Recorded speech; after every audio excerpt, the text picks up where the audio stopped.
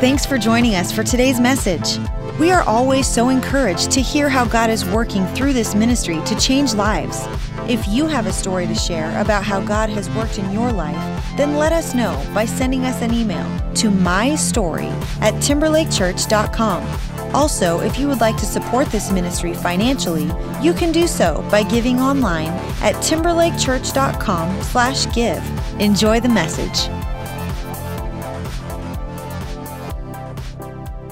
Well, hello and welcome to Timberlake. It's so good to see you. My name is Shane. I'm one of the pastors here. I want to welcome those of you at all of our campuses in Redmond, in Issaquah, Duval, Woodinville, Bothell, Castle Rock, and online. Wherever you're joining us at today, we're glad that you're here. We're going to be continuing our series, Life Verse, and the big idea is this, is that you could choose a verse or a few verses that could sort of serve as a guiding light for you, for your life or for the season of life that you found yourself in. And so the verse we're going to be looking at today is found in Proverbs. It's a small verse, but it's got some pretty big implications. If you want to pull the note sheet out of your program, follow along. Here's what it says. It says, "The tongue has the power of life and death, and those who love it will eat its fruit." The tongue, and not just our tongue, but our words, they have the power to create life or to create death. Circle those words, life and death. How many of you, full participation, all of our campuses, how many of you can roll your tongue? Come on, be proud. There we go. Now, if you're this guy, you can probably roll your tongue a few times. He holds the world record for the longest tongue, which is incredible. How many of you can like do that thing where you bunch your tongue up? A few of us. How many of you can lick your nose? Don't do it, just raise your hand. How many of you have an equally useless hidden talent? How many of you are double jointed? How many of you hear voices in your head? Just checking. What we're going to be doing today is we're going to camp out in the book of James. And James has a lot to say about our words that we use. Here's what it says in James 3, starting in verse 2. "We all stumble in many ways. Anyone who is never at fault in what they say is perfect, able to keep their whole body in check. When we put bits into the mouths of horses to make them obey us, we can turn the whole animal. Or take ships as an example. Although they are so large and are driven by strong winds, they are steered by a very small rudder wherever the pilot wants to go. All kinds of animals, birds, reptiles, and sea creatures are being tamed and have been tamed by mankind. But no human being can tame the tongue. It's a restless evil full of deadly poison." James saying that when it comes to our words, not only are they powerful, but for a lot of us, we get it wrong a lot of the time. One thing that we all have in common is we all have those moments where just as the words are leaving our mouth, our brain catches up and we're like, oh no, what did I just say? How do I grab those words and put them back? Why do we do this? Because words matter. Here's the reality, and this is the first fill-in in your note sheet. Life is controlled by words. Life is controlled by words. Now, some of you are here this weekend and you love to talk. Others of you are here and you love to love the people in your life that love to talk, right? Here's some stats for you stat people in the room. If you're an average person, you'll have 30 conversations a day. Some of you are thinking, I hit average before lunch. You'll spend a fifth of your life talking. In 1 year, you'll speak enough words to fill 53 1,000-page books. The longest sermon ever preached was by Clinton Lacey, which was 48 hours and 18 minutes. I intend to break that record today. Now, when it comes to our words, there are right words and there are wrong words. The right words build faith and inspire action and restore relationships and build bridges and can make an incredible difference. The wrong words can destroy people. They can ruin opportunities. They can take years to discover from, to recover from. But here's the big problem. Often the wrong words seem like the right words in the moment, don't they? Most communication problems are not premeditated. The wrong words, in the moment, they seemed like the right words. It seemed like the right thing to say. There have been several neurological studies done studying men and women's brains, and they've discovered that men are built differently. Men, we have this incredible ability to form words in our mouth and then to speak them without them ever having to pass through our brains. It's just incredible. It's incredible. Have you ever said something and then you immediately regretted what you just said? Sometimes it's what we say, sometimes it's what we don't say. Have you ever frozen in the moment and like you miss an opportunity to say something and you know it's there and you just kind of panic and freeze and your mouth just stops working and then the moment just kind of lasts for a lifetime? I remember 2 summers ago, I was at the pool with my then 2-year-old son, Henley. And we were in the middle of the pool and we were swimming and having a great time. There wasn't very many people around. And right in front of us, there was this big lifeguard stand. And a new lifeguard came up, and she was probably like an older teenage girl. And she climbs to the top of the stand. And she had short hair, like my length of hair. Not my hairline, thank goodness, but my length of hair. And my 2-year-old son, Henley, is looking up at her kind of confused. And he points at her, and he says in way too loud of a voice, he says, "That a boy, Daddy? That a boy?" And I panicked. I don't know why I panicked, but I froze, and my heart starts beating, and I'm like, no, shh, that's not a boy. And he's like confused because I'm being weird and not answering his question. So he just gets louder. And he's like, "That a boy, Daddy, that a boy." And so I like don't know what to do. And so I like push his head underwater and I don't do that. But I grab him and I'm like pulling him to the other side. I'm like, "Shh, stop talking. And we get to the other side of the pool and my wife is just sitting there looking at me. And she's like, "What just happened?" I'm like, "I don't know. He was yelling at the girl and she was looking and it was embarrassing and I didn't know what to do." And she says, "Why didn't you just say, 'No, honey, that's a girl. She just has short hair'?" I'm like, because that would have been the smart thing to say, but I panicked and I froze. Now, we all have stories where we don't say something or we say something, and in the moment, it's horrible and embarrassing, but then weeks or months later, we look back and we laugh at it, right? But then we all have those moments where we say something or something's been said to us, and it's weeks or months or even years later, and we're still not laughing. Hurtful words, accusatory words, judgmental words, harsh words. And they stick with us, and we all experience this. Right now, you can think of the moment and the time and the place and the person who spoke them. It was in junior high, it was in high school, it was at my first job, it was in my first relationship, it was a teacher or a friend, and the words, they just stuck. Maybe for you, your parents, they said something in anger or in frustration, and if they knew you still remembered it, they'd be embarrassed. In fact, they've probably forgotten that it even happened, but you haven't. And it's stuck with you. Which is funny because most of the things that they've prayed and hoped that we would remember over the years, we've forgotten, right? But negative words, they have power. So do positive ones. So what do? I wrote down some common things that we all experience in your notes, and there's a checkbox next to each one. And maybe you just want to put a check next to the one or ones that you struggle with the most.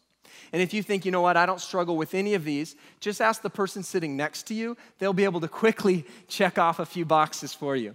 I asked my wife, I said, "Which one of these do you think I struggle with the most?" She said, "How many boxes am I allowed to check?" I said, "I think you just answered the question for me." So here we go. Where our words go wrong. When we wield them as weapons. When we speak in anger. When we raise our voice. When we yell. When we tell lies. When we judge someone else. And we do damage. Our words go wrong when we use them to control. It reminds me of the college student who wrote home to her parents during her sophomore year in college. And she said this, she said, "Dear Mom and Dad, I know this is really going to disappoint you, but I met a guy. He's 15 years older than I am. We just eloped. I'm 2 months pregnant and I'm dropping out of school. I will contact you at some point in the future. P.S. Just kidding, but I did flunk one class and I need $200. Please keep this in perspective." Smart kid. Also a little manipulative, right? Some of you, you know the right words to say in the right moment, in the right way to get what you want. And you use your words to manipulate and to control.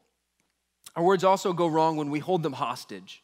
For some of us, it's more about silence and secrets. Are you easy to talk to about difficult things? Or do you immediately shut down or shut down the conversation or turn it back on the other person? Or maybe for you, your relationship, it's more of a transactional thing where I only give what I get, and it's more of a quid pro quo thing. For some of us, we think great thoughts, but we just never say them to anybody. And you know what silence does? Silence creates suspicion, right? When we don't say things, it creates suspicion, and other people, they're gonna fill in the blanks. And usually when we fill in the blanks, we don't do it in a healthy way, do we? Our words also go wrong when we don't follow through. Broken promises, commitments, where we say one thing and then we do something else. And then finally, our words go wrong when we're unclear. Have you ever been misunderstood? Sometimes we're not trying to do damage, we're just not clear enough. We just say things in the wrong way, or we don't give the full picture. Sometimes our words they just get lost in translation. I was reading this last week in a back issue of American Demographics magazine and about some of the classic communication mistakes when American companies would try to translate something into Spanish. And they would take one of their slogans and bring it directly over. A lot of you might know that when General Motors decided to name a car Nova, it didn't know that it means doesn't go in Spanish. Did you know that in 1977, Braniff Airlines advertised the leather seats in their first class with the slogan, "Fly in leather"?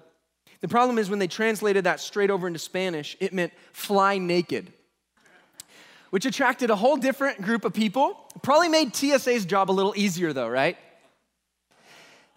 Coors Brewing Company went with the slogan, "Turn it loose."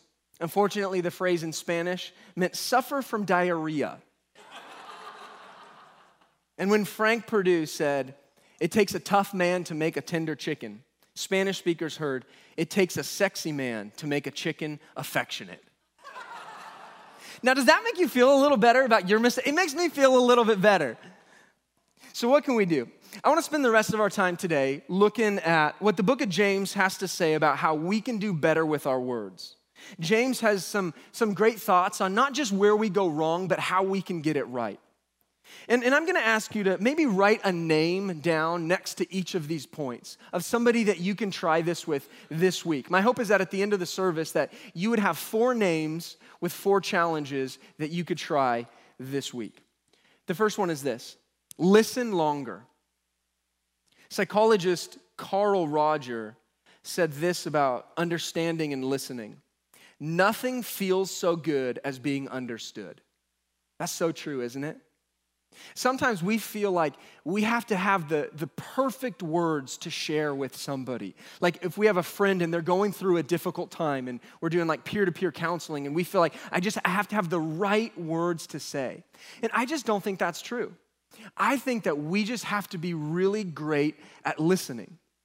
If you're willing to listen deeply, you can make a huge difference. You see, we're talking about doing better with our words, but really it starts with listening.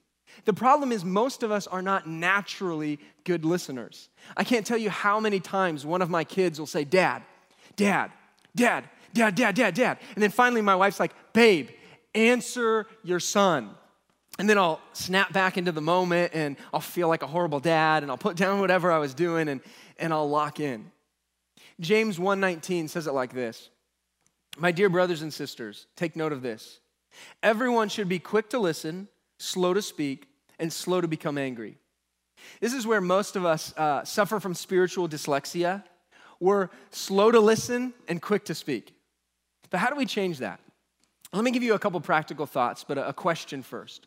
What would it do to your relationships if you became better at listening? Would our marriages be a little bit better if we listened a little bit more? Would our children be a little bit more communicative if we decided instead of talking to them, we're just going to create some space and opportunities to listen to them a little bit more?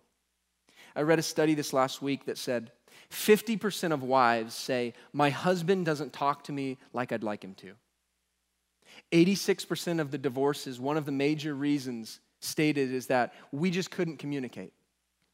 1 in 4 kids say, I've never had a significant conversation with my dad. That's tough. Communication is difficult, but it's doable. And I think that it starts by becoming a great listener. You know what listening does? Listening creates trust in a relationship. We can't have great communication without great trust, and it starts by listening. You know what I've discovered about people who are great listeners, and you probably have too? Great listeners are great at asking questions, aren't they? You know a great test between a good listener and a bad listener? A bad listener will listen to what you have to say, and then when you get to the end of your story, they tell a story to top your story, right? Have you ever experienced that? That's a bad listener. A great listener will get to the end of what you have to say, and then they'll ask a question to draw out more of your story. That's the difference. Where I listen not just to respond, but where you feel like I acknowledge that you're speaking, that I'm hearing, that I'm understanding what you're saying. Often when I know that you hear me and understand me and empathize with me, when my feelings are validated, then we can move forward. When I know, and maybe my feelings are wrong, but once I know that you understand them, then we can move forward. Sometimes we get in this place with relationships where we feel like we're hitting a wall, and it's simply because we've moved too far ahead too fast. And if we'll just take a step back and just say, you know what, I acknowledge that you're feeling this way. Then once I know I can feel this way, now I have permission to move forward. Who do you need to listen longer with this week? Maybe you need to schedule it. Maybe you need to take some time to make some space, set a reminder, set down your phone, put distractions aside, look them in the eye, ask questions, think about what they're saying, and just listen a little bit longer. Number 2, brag differently. You see, I think another way for us to do better with our words is to brag differently. James continues to talk about our words, and this is what he says in chapter 3. Likewise, the tongue is a small part of the body, but it makes great boasts. Consider what a great forest is set on fire by a small spark. The tongue makes great boasts, but notice what it doesn't say. It doesn't say who those boasts have to be about. Have you ever overheard someone talking about you? Have you ever heard someone and they're saying something mean or hurtful and they don't realize that you're there? And what do? You feel about this small, don't you? And you either want to run away and hide or throat punch them, right? One of the two. I remember I was a kid. I was probably a freshman in high school, and I was on the soccer team, and we were driving back from a soccer game. And 2 of my friends, they were sitting behind me, and they were talking about me, but they didn't realize that I could hear. And one of them said something hurtful about me, and the other one defended me. I'm like, well, at least I'm 50-50 with my friends, right? And in that moment, I just remember feeling sick and small. And some of you know what I'm talking about. But then some of us, we've experienced the opposite, where you hear someone talking about you and they said something nice, right? Like they're complimenting you behind your back. How does that make you feel? You kind of puff up, don't you? It feels good. You like them more and you like yourself more in that moment. And you know what? It makes you want to do better, doesn't it? Here's the interesting thing. It actually makes us want to be better. It makes you want to be more of what the person said that you are. One of my goals as a parent is for my kids to overhear me talking well about them. Sometimes Haley and I will be having a conversation, and we'll mention one of our kids, and they'll be doing something else, but they'll hear their name, and so they'll kind of perk up. They'll keep doing what they're doing, but they'll like secretly listen in. And I'll just keep talking about them. And I'll just start bragging about them and something they've done or something that I've seen. And what does it do? It just makes them feel good about themselves. And it makes them want to be more of whatever I'm talking about them about. Proverbs 27, 1 and 2 says this. Do not boast about tomorrow, for you do not know what the day may bring. Let someone else praise you, not your own mouth, an outsider and not your own lips. We've all have those friends who, they talk a little bit too much about themselves, right? And it's like kind of endearing, but kind of annoying at the same time, you know? What would happen if instead of bragging about yourself, you were the other person in this verse, where you were the someone else and you begin to talk about other people? When's the last time that you gave someone else the credit for the project, the win? When's the last time you talked well about someone else to someone else? If you don't have a person or a few people that this last week you talked up to someone else about, maybe this would be a good challenge for you. And it's not about waiting until you see someone walking by and then talking really loudly about them. That'll get a little awkward. It's simply about seeing things in others, calling them out, talking well about people to other people, and most of the time they'll never overhear it. Maybe they will, but what will it do? It'll be a benefit to those that hear it, and it'll be a benefit to you, because there's just something contagious about talking well about people. Brag differently. And then there's number 3, criticize wisely. When we were kids, we were always told, if you don't have anything nice to say, don't say anything at all, right? We were taught to speak kindly with our words, to encourage people. And most of us, as we grew up, we were never taught how to give feedback or criticism in a healthy way. And we had to just kind of figure it out on our own through trial and error, and for some of us, through a lot of collateral damage along the way. In the book Radical Candor, Kim Scott talks about how to care personally and challenge directly at the same time. I think this is a great picture of what criticize wisely looks like. She talks about 4 different quadrants: ruinous empathy, radical candor, manipulative insincerity, and obnoxious aggression. She talks about how that the most common quadrant that we find ourselves in is ruinous empathy. And she says in the workplace, about 85% of mistakes happen in this quadrant.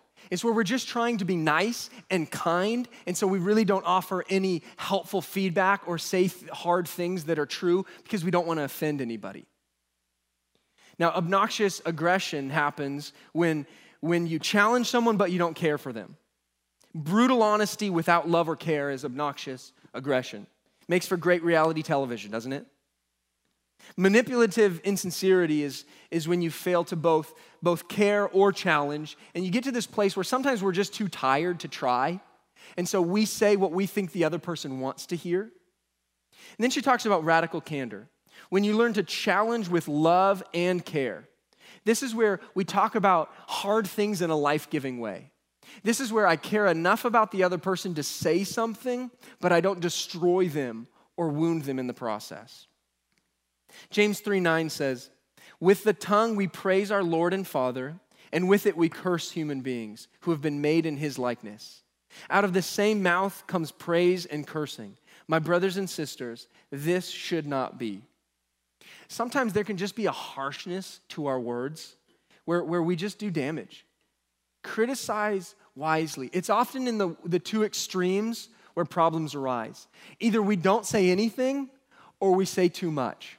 And finding that middle ground is where healthy relationships and healthy communications begin. Isaiah 42:3, there's an interesting passage. It's in the Old Testament, and it's in the middle of this prophecy speaking about Jesus and who he will be and what he will accomplish and what he will be like. And it says this, a bruised reed he will not break, and a smoldering wick he will not snuff out. A bruised reed he will not break. There's this gentleness and care depicted here, where there's enough pressure, but there's not too much pressure. And I just think this is a great picture of what healthy, helpful criticism looks like, where there's just the right amount of pressure. Now, Jesus did this. I always try to ask myself, is what I'm saying helpful? It may be true, but is it helpful? Some people, they speak truth, but they do a lot of harm in the process. There's some people who, they use truth like a missile, right? They don't say it to you, they aim it at you. It causes a lot of problems. Are your words that you're using producing the results that you're wanting? If not, it may be the other person or it may be your approach. And then finally, number 4, how we can do better with our words. Encourage more. Listen longer, brag differently, criticize wisely, and encourage more. I don't think there's anyone that couldn't use a little bit more encouragement, right? Like no one says, you know what, my encouragement bucket is always full and it never leaks. Like just stop saying nice things about me because it's just too much, okay? No, none of us are like, we could all use a little bit more encouragement.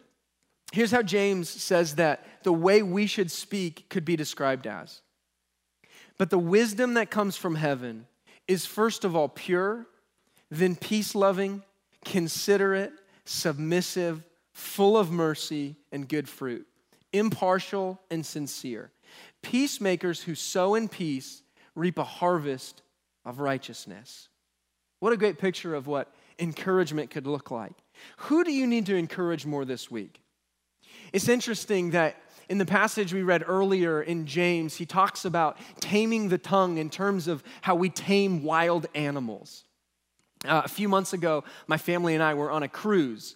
And at one of the stops was in Cozumel, and we were trying to decide what we were going to do. And so we were looking through the list of excursions, and one of them was swimming with the dolphins. And so we thought that looked like a ton of fun. I've always wanted to do that. I had never done it before. I thought the kids would get a huge kick out of it. And so we're like, let's do it. And so we get to this like lagoon and we get in the water and there's trainers and there's dolphins and they're swimming around and it's this beautiful place and the dolphins are doing all these tricks, right? So they're jumping and they're swimming and they're doing flips and they're coming up and giving us high fives and kisses and all this stuff. And it was just incredible. And I was looking up how they train dolphins, and it's interesting. It's interesting how trainers train animals. You know how they don't do it? They don't do it by a lot of don't do that's and don't do thises, or by punishing bad behavior. It's called approximation. What they do is they positively reinforce a tiny little improvement in behavior as they begin to approximate the ultimate behavior that they want to see displayed. So they talk about if you want a monkey to do a backflip, they're not just going to do a backflip. They're going to do a little jump, and you're going to reward them, and then they're going to do a bigger jump, and then you're going to reward them. And through the process, eventually, they'll be able to do it. Now, a woman named Amy Sutherland took those principles and applied them to her marriage. There's an idea. I love the title of this book, What Shamu Taught Me About a Happy Marriage. It's all about, no joke, it's all about how she trained her husband using approximations and other animal training tricks. Now, I don't know if it was more difficult than training a monkey, but probably pretty close. Here's the idea. The idea is to praise every step in the right direction. Instead of continually calling out the negative, you just notice people doing things right and then say something about it. My wife, a while back, she brought home a jar and a bag of cotton balls. And she told my 3-year-old son, Henley, she said, every time you do something nice or kind or helpful, or there's a few other behaviors that we're trying to reinforce, every time you do one of those, you get to put a cotton ball in the jar. And when the jar is full of cotton balls, now you get a prize. And for him, we get to go to Molly Moon's, and he's stoked about that. And it's been incredible to see the difference that it's made in him. Mark Twain said, I can live 2 months on one compliment. Why can't we be that one compliment?